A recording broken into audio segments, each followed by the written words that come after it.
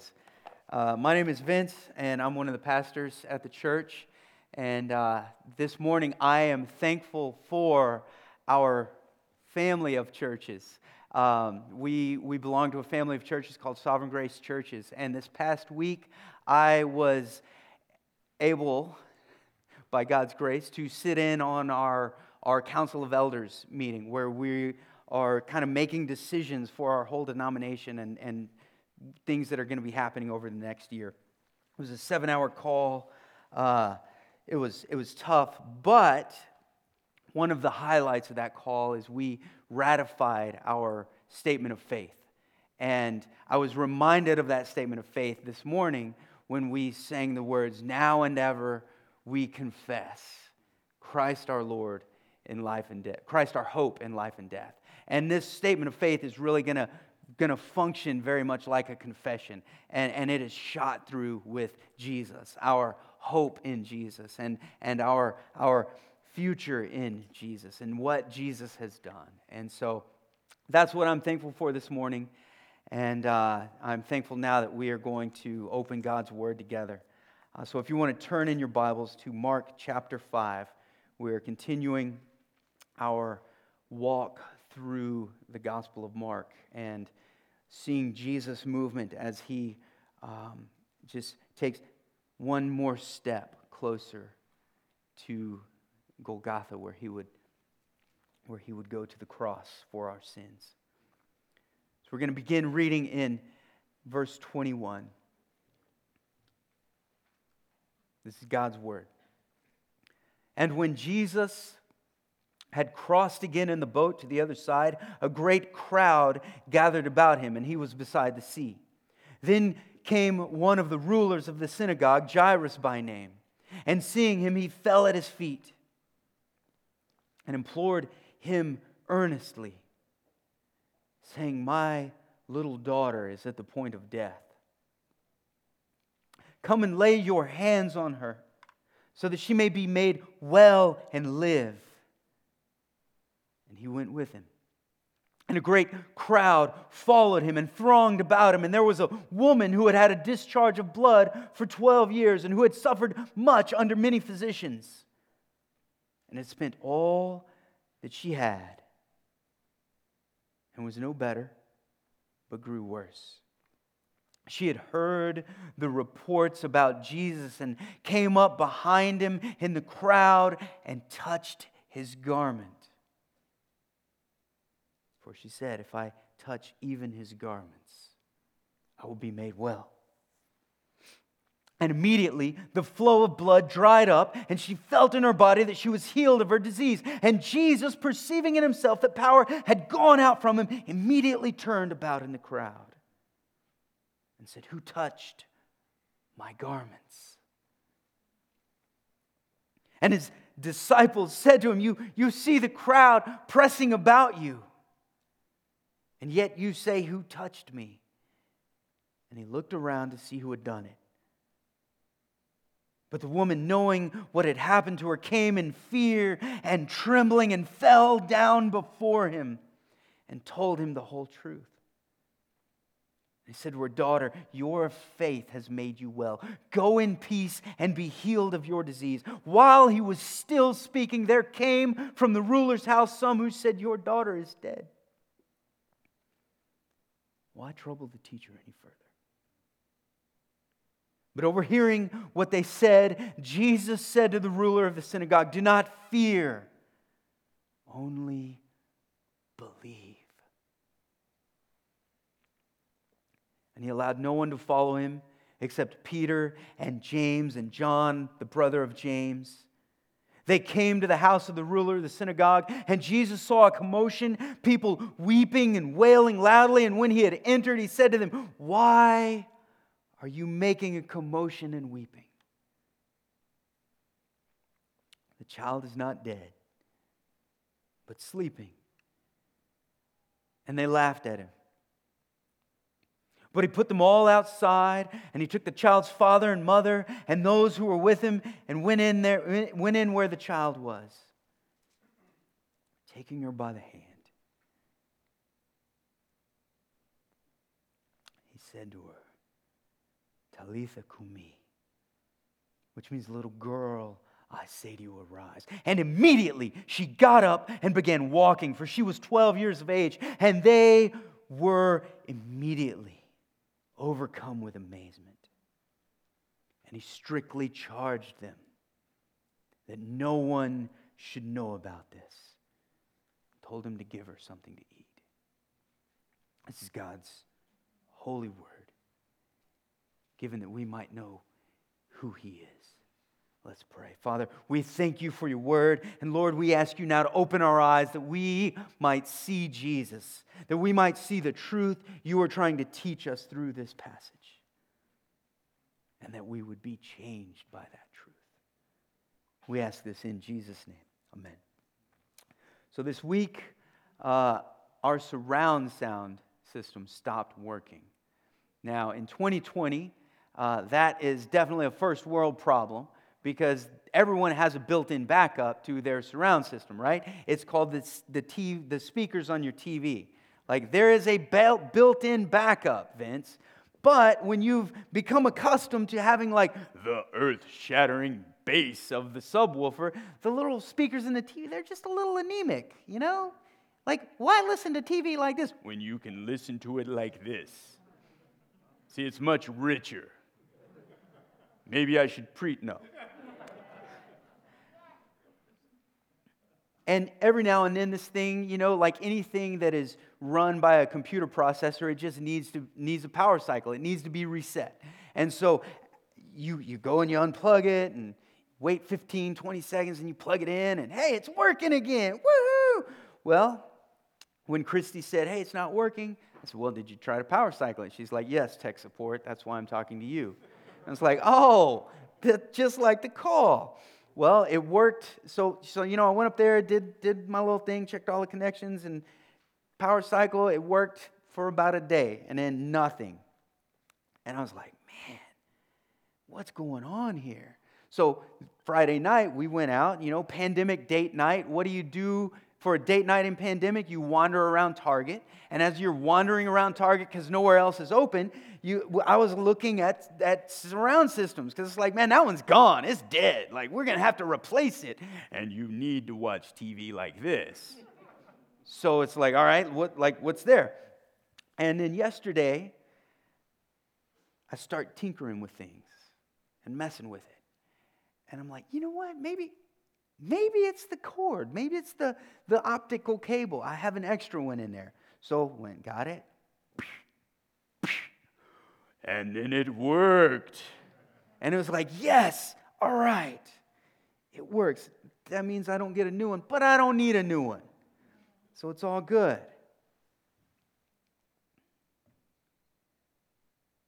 You see, I thought it needed replacing, but it really just needed a new signal.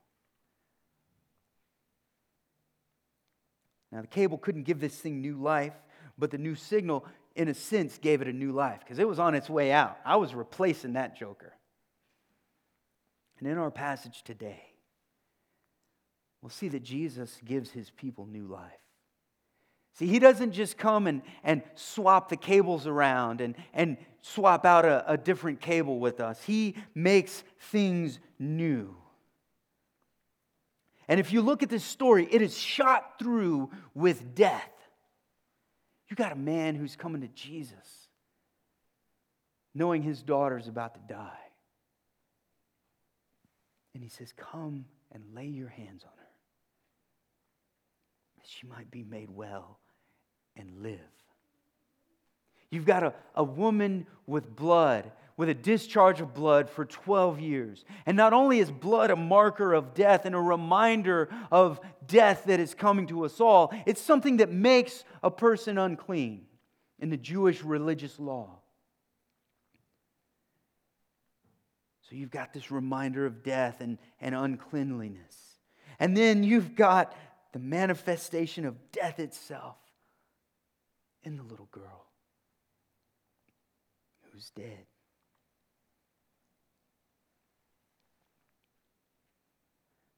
See, all three of them need something that only Jesus can give.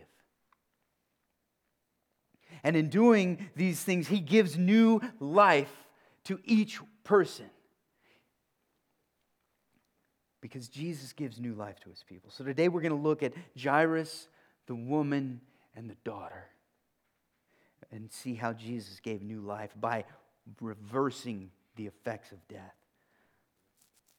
So let's jump in. First thing, Jesus and Jairus. So the first interaction we see here is between these two, the leader of the synagogue and Jesus. Jesus is coming back from the Decapolis, which is the 10 cities. It's a Gentile region. And as soon as He lands on shore, the crowds flock to Him. And He's like, man, blah, blah, blah. And then here comes this guy.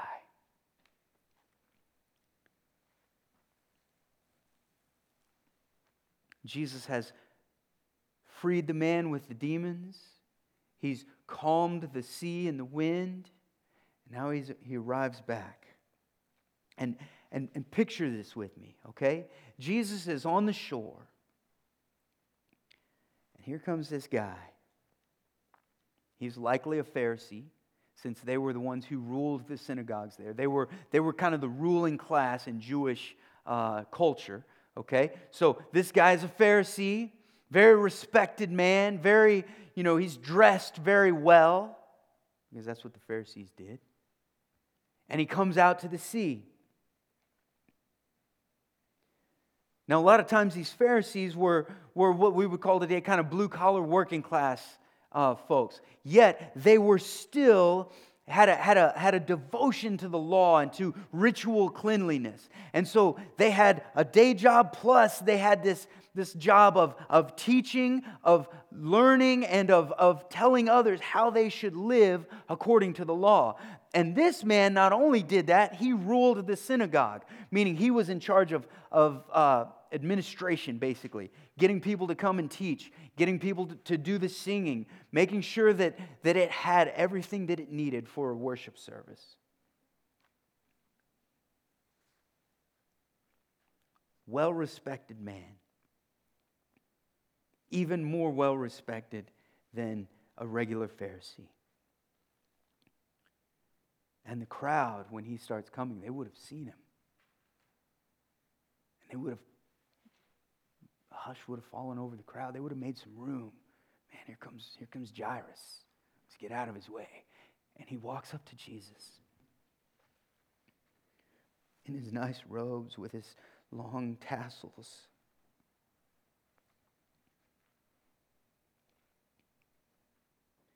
And he falls at Jesus' feet. Now, a lot of times we read that and we think this is what it means to fall at Jesus' feet. But in Jewish culture, it wasn't just on your knees at His feet. No, your face was at His feet. That is how you show humility. That is how you humble yourself to one that you are seeking to entreat to do something. So this man in his nice clothes, this well-respected man, is on his face at Jesus' feet. He says, my little daughter.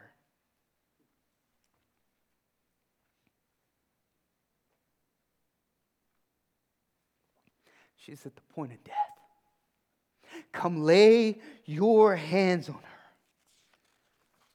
so that she may be well and live. Now think about this. This guy's a Pharisee. What do we know about the Pharisees from earlier in the passage of Mark? Well, we know from chapter 3, verse 6, that after Jesus has been healing and teaching and saying some things, what happens? The Pharisees went out and immediately held counsel with the Herodians against Him, how to destroy Him. And now a member of the Pharisees, a member of the group of people who were conspiring with the Herodians to destroy Jesus, is on his face at Jesus' feet, desperate, asking Him for something, asking Him to heal his daughter. He goes to Him very publicly.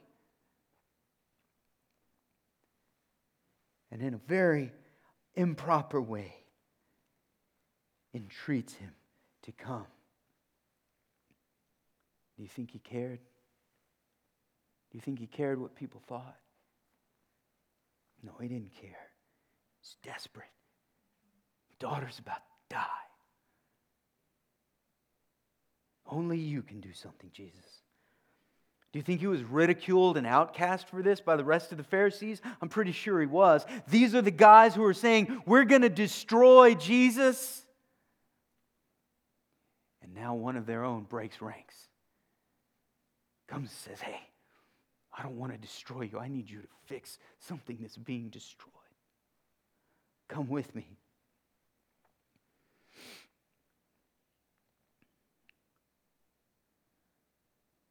See, he came desperate, with a desperate hope that Jesus could do what he sought, and that was faith. It wasn't coming to Jesus in the faith that Jesus is the Messiah. He didn't have all of these theological categories figured out. Jesus is the Messiah. Jesus is the God-man. Jesus was conceived of the Holy Spirit. He didn't have all of that stuff. He didn't know that Jesus is the promised head crusher. He just knew Jesus could heal his daughter. And she needs healed. And that truth is what drove him to go there. And that was faith. Reaching out. Reaching out. He came seeking the one who could put his hands on his little girl and she would be made well and live. It's an imperfect faith put in the perfect one. You remember a few weeks ago, Ricky said that Jesus asked his disciples, where is your faith? See, they had some of those categories figured out. They'd been walking with Jesus. They'd been talking with Jesus. They had seen some of the miracles that he had done. They had witnessed everything firsthand. They had heard the teachings. They had heard even different teachings. Well, the same, but like more deeper teachings in private. They knew much more than Jairus. And they were doubting. Jairus is like, he can heal her. I'm going to him.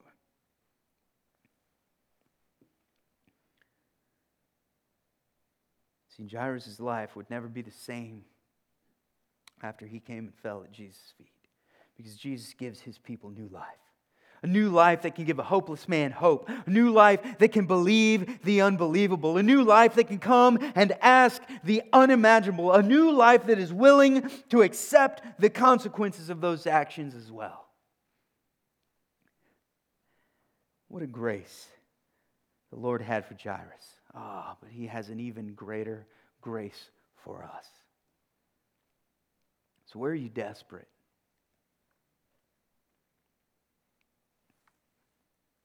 Where in your life can only Jesus, and I'm talking the Jesus of the Bible, the one who stills wind and waves, the one who delivers demonized people from oppression, the one who can raise dead people, the real Jesus of the Bible, not the one that we make up in our mind where we take a little bit of the Bible and we take a little bit of tradition and we take a little bit of like philosophy and say, yeah, this is Jesus. No, the real Jesus, where do you need him to come and lay hands?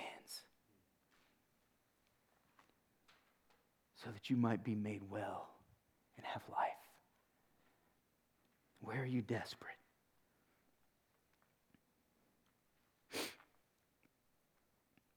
Where is it that only Jesus can act? Have you fallen at his feet and implored him to come? Then do that if you haven't. Come and fall at his feet and ask him to come. Wherever that spot is where you need him to lay hands so that you might be made well and live. Because Jesus gives life, new life to his people. And he wants to do that. He's there waiting to do that. He's at the shore of our desperation. Come and ask. Next, we see Jesus and the woman. So it says, and Jesus went with him. But it wasn't just Jesus who went with Jairus. The whole crowds followed Jesus. They're like, man, this little sick girl, she's about to die. Let's go check out what Jesus does. We know he's going to do something. He's going with this guy. And the crowds thronged about him. And there was a woman there in the crowd who had had a discharge of blood for 12 years. Now, blood in Jewish culture, again, is something that makes you unclean. Now, what does that mean to be unclean? To be unclean in Jewish culture means you cannot go to the temple. You cannot worship. You cannot enter into the synagogue. You cannot really live a normal life because your uncleanness, if you touch someone else or something else, it becomes unclean. And then anyone who touches that, they become unclean. And after you've touched some blood, you're unclean until a certain period of time and a certain ceremony is performed. That's the life that this woman has been living. But even more than that, when you're out in society, you have to, just like a leper, pronounce unclean, unclean, so that everyone gives you wide berth so that you don't accidentally bump into someone and make them unclean. See, that is the life that this woman has been living for 12 years, a life cut off from God, a life lived likely alone, forsaken by her family due to her perpetual state of being unclean. And if that weren't bad enough, she suffered more than that. The people who were supposed to help her, the physicians, had only managed to take her money and not heal her or give her any relief. In fact, it says she was worse off. So now this lady is alone, forsaken by God and man, cut off from society. She is done, desperate, hopeless. And she says, this guy can help me. But notice how she comes. Notice how she comes. She's fearful. She doesn't want to be noticed. She's anonymous in the crowd. She's not doing what she's supposed to. She's not yelling, unclean, unclean. No, she's kind of sneaking in, if you will. It says she came up behind him. She came up behind him. She didn't even want to meet him head on. If only I touch his garments, I'll be made well. This is superstition, right? This sounds very superstitious. All I got to do is touch his garments. I don't even need him, just his garments. And I'll be made well. And a lot of the healings for the flow of blood back then were very superstitious. Like, drink goat's milk on a full moon while standing on one foot hopping. Like, stuff like that. We'd look at it and go, they thought that would work? Huh? Well, this is right in line with that. And it's not just superstitious, it's also selfish. She wanted health, not the healer. See, she wanted the life of the kingdom, but not the king. She wanted the gift, but not the giver. And she's going to come in there and get whatever she needs on her own terms.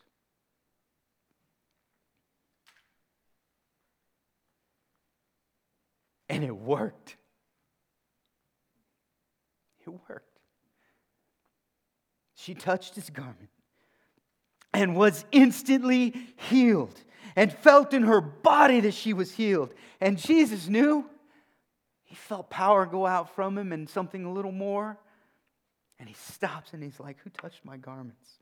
How did he know? Well, the gospel says he felt power go out from him, but Isaiah 53 tells us something different, doesn't it? It says what? He takes up our infirmities. He bears our sorrows. He takes our sicknesses. And what does he do? He gives us health. He gives us life. By his stripes we are what? Healed. See, in that moment, Jesus' burden got a little heavier as he took this from her and gave her something in return. That's how he knows someone touched me. And he says, who touched my garments? How often does Jesus come to us with conviction using our own words? All I got to do is touch his garments. And Jesus is like, who touched my garments? She knew right away who he was looking for, who he was talking to. And that's why she was scared. She was scared. And the whole time this is going on, Jairus is sitting there growing more scared and more scared by the moment, right? And he's like, "You look at the crowd. Jesus, you're worried about someone touching you? My daughter's going to die. Why are we stopped? Every second is a second that puts her closer to death. And you're worried about someone in this crazy crowd touching you. What's wrong with you, Jesus? I thought you could help."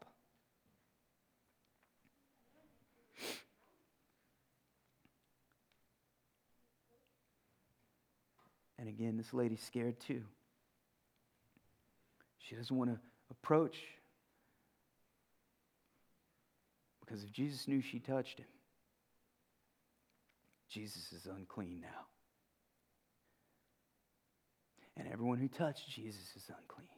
But you know what? The great truth of it is, Jesus' cleanness overpowers our uncleanness. When you touch Jesus, you don't make him unclean. He makes you clean.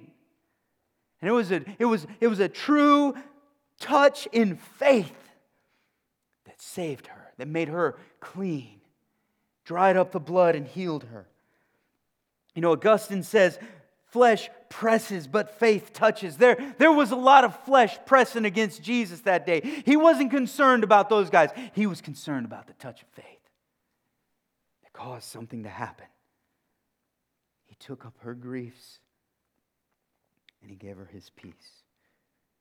He took up her sickness and he gave her his health. He took up her uncleanness and he gave her his true purity. He gives her new life, because Jesus gives new life to his people. Where do you need new life? Where do you need to come and grab hold of his garments? Because if you only grabbed hold of his garments, you'd be made well there. Where is it in your mind or in your heart? Maybe are you suffering with some bitterness? Struggling with some bitterness? Are you in despair of ever being rid of your anxiety or depression or some other darkness of the soul? Are you afraid of maybe being around others, and pandemic life just suits you well? Because if you're around others, you're afraid they may see that you're a fake and a phony. Come grab his garment. Receive new life. Because he will, and he can, and he will, maybe not in this life, but he will one day grant that healing through faith. Through faith, not faith in the garments, but faith in the one wearing the garments. It may be a selfish or an uninformed or a superstitious faith, an imperfect faith.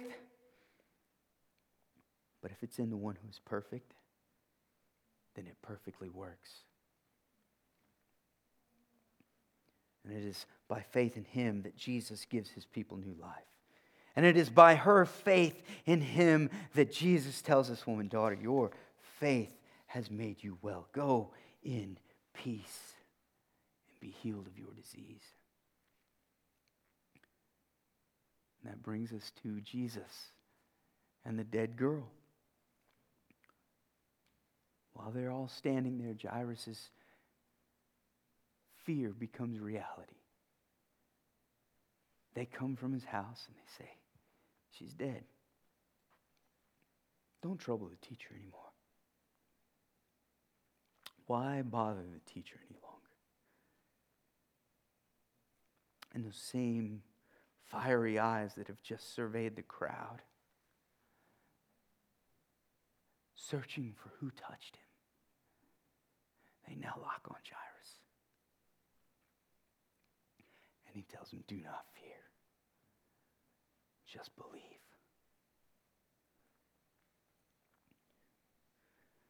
Jesus is telling him, "Man, don't go there. Don't let fear convince you of what you know is true. You came to me because I could help. I can still help. Believe it. I'm not only sovereign over health and disease, I'm sovereign over life too, Jairus. Don't go there, man. Don't believe that. Believe this. The girl is dead. The hope that drove Jairus to come to Jesus is now gone, and Jesus is still saying, believe. I'm sure Jairus, as he's looking at Jesus, was like, what does he know that I don't? And Jesus takes James and John and Peter, and Jairus and his wife, and he doesn't allow anyone else to come. And he tells the mourners, you're no longer needed. Your services are not required here. She's asleep. She ain't dead. And they laugh at him. They laugh at him. Death is as sleep to the author of life. And he has come to give new life to this little girl. Death has to release its grip on this one because Jesus has come to claim what belongs to him. And this little girl is his, and he's about to give new life. And now the second time in this passage that Jesus touches something unclean. The woman touched him, and now he goes and he takes a little dead girl's hand. And he says, Talitha Kumi. Little girl, I say to you, arise. And she does. She gets up. She begins walking around. Why? Because she was 12 years old. 12 years old.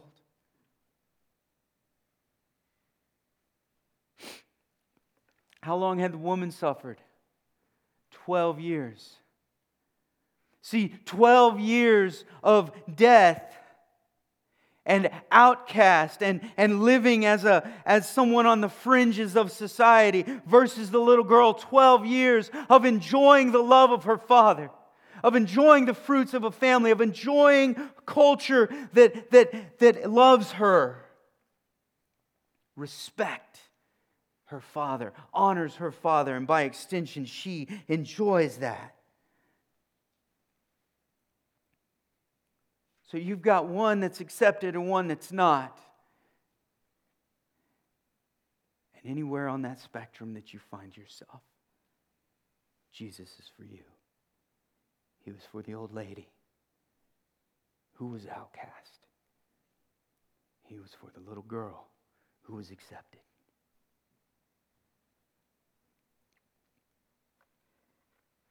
Well-respected man in society. Guy, we know his name, versus a nameless, anonymous woman who was outcast. Wherever you are on that spectrum, Jesus is for you.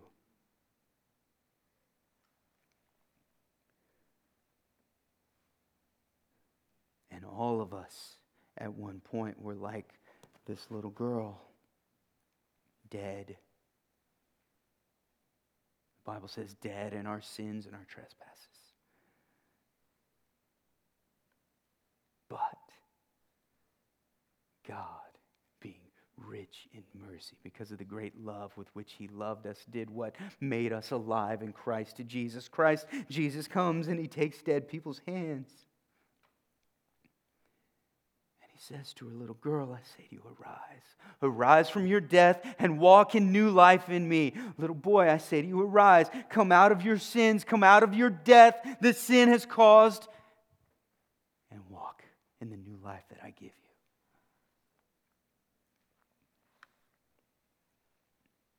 Jesus is the one who can bring the dead to life. He is the Almighty.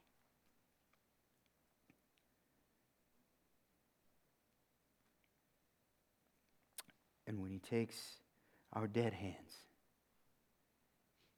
the life in Him flows to us and comes to us.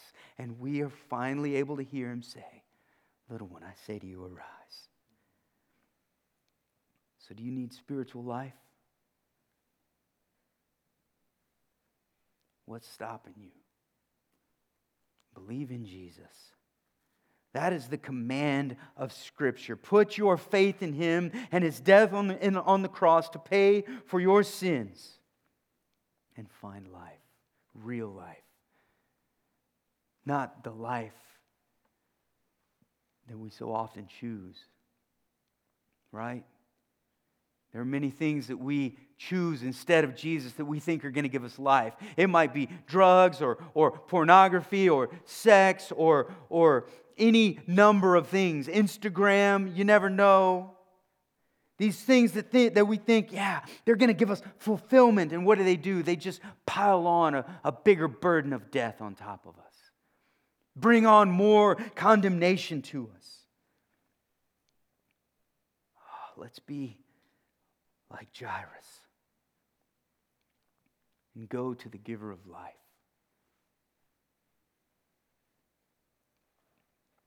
Be the giver of life. Maybe you're like the woman and you want the benefit of Jesus and His power, but you don't want Jesus Himself. You want Him to heal you, but on your terms. You want the gift and not the giver. Maybe today you're like the little girl in need of physical healing. Yes, pray for that healing. Pray for it. There are many who are sick and in need of that. But don't forget that any healing you receive in this life, it's temporary. It will fade, and you will one day die. But the true healing, the new life that Jesus gives, that's an eternal life. That's a life that's going to last for eons and centuries and millennia. That new life is something that can never be taken, and it will never need a healing in that new life.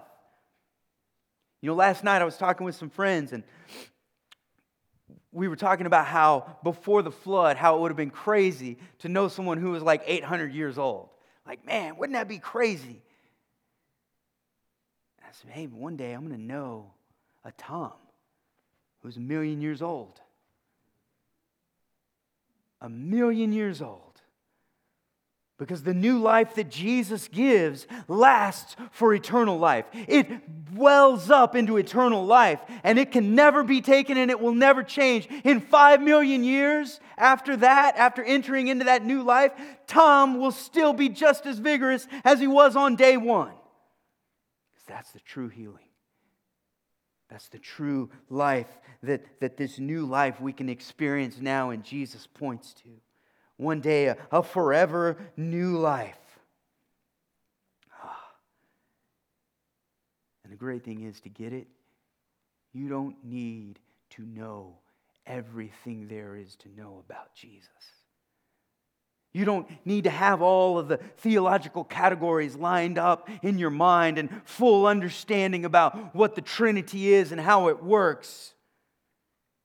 No. All you need to know is that Jesus says He can give you new life. And you believe that. And the rest of that, the Spirit and the church and the Word will fill in the blanks. And you've got an eternity to fill in those blanks. So if you believe that He can give new life,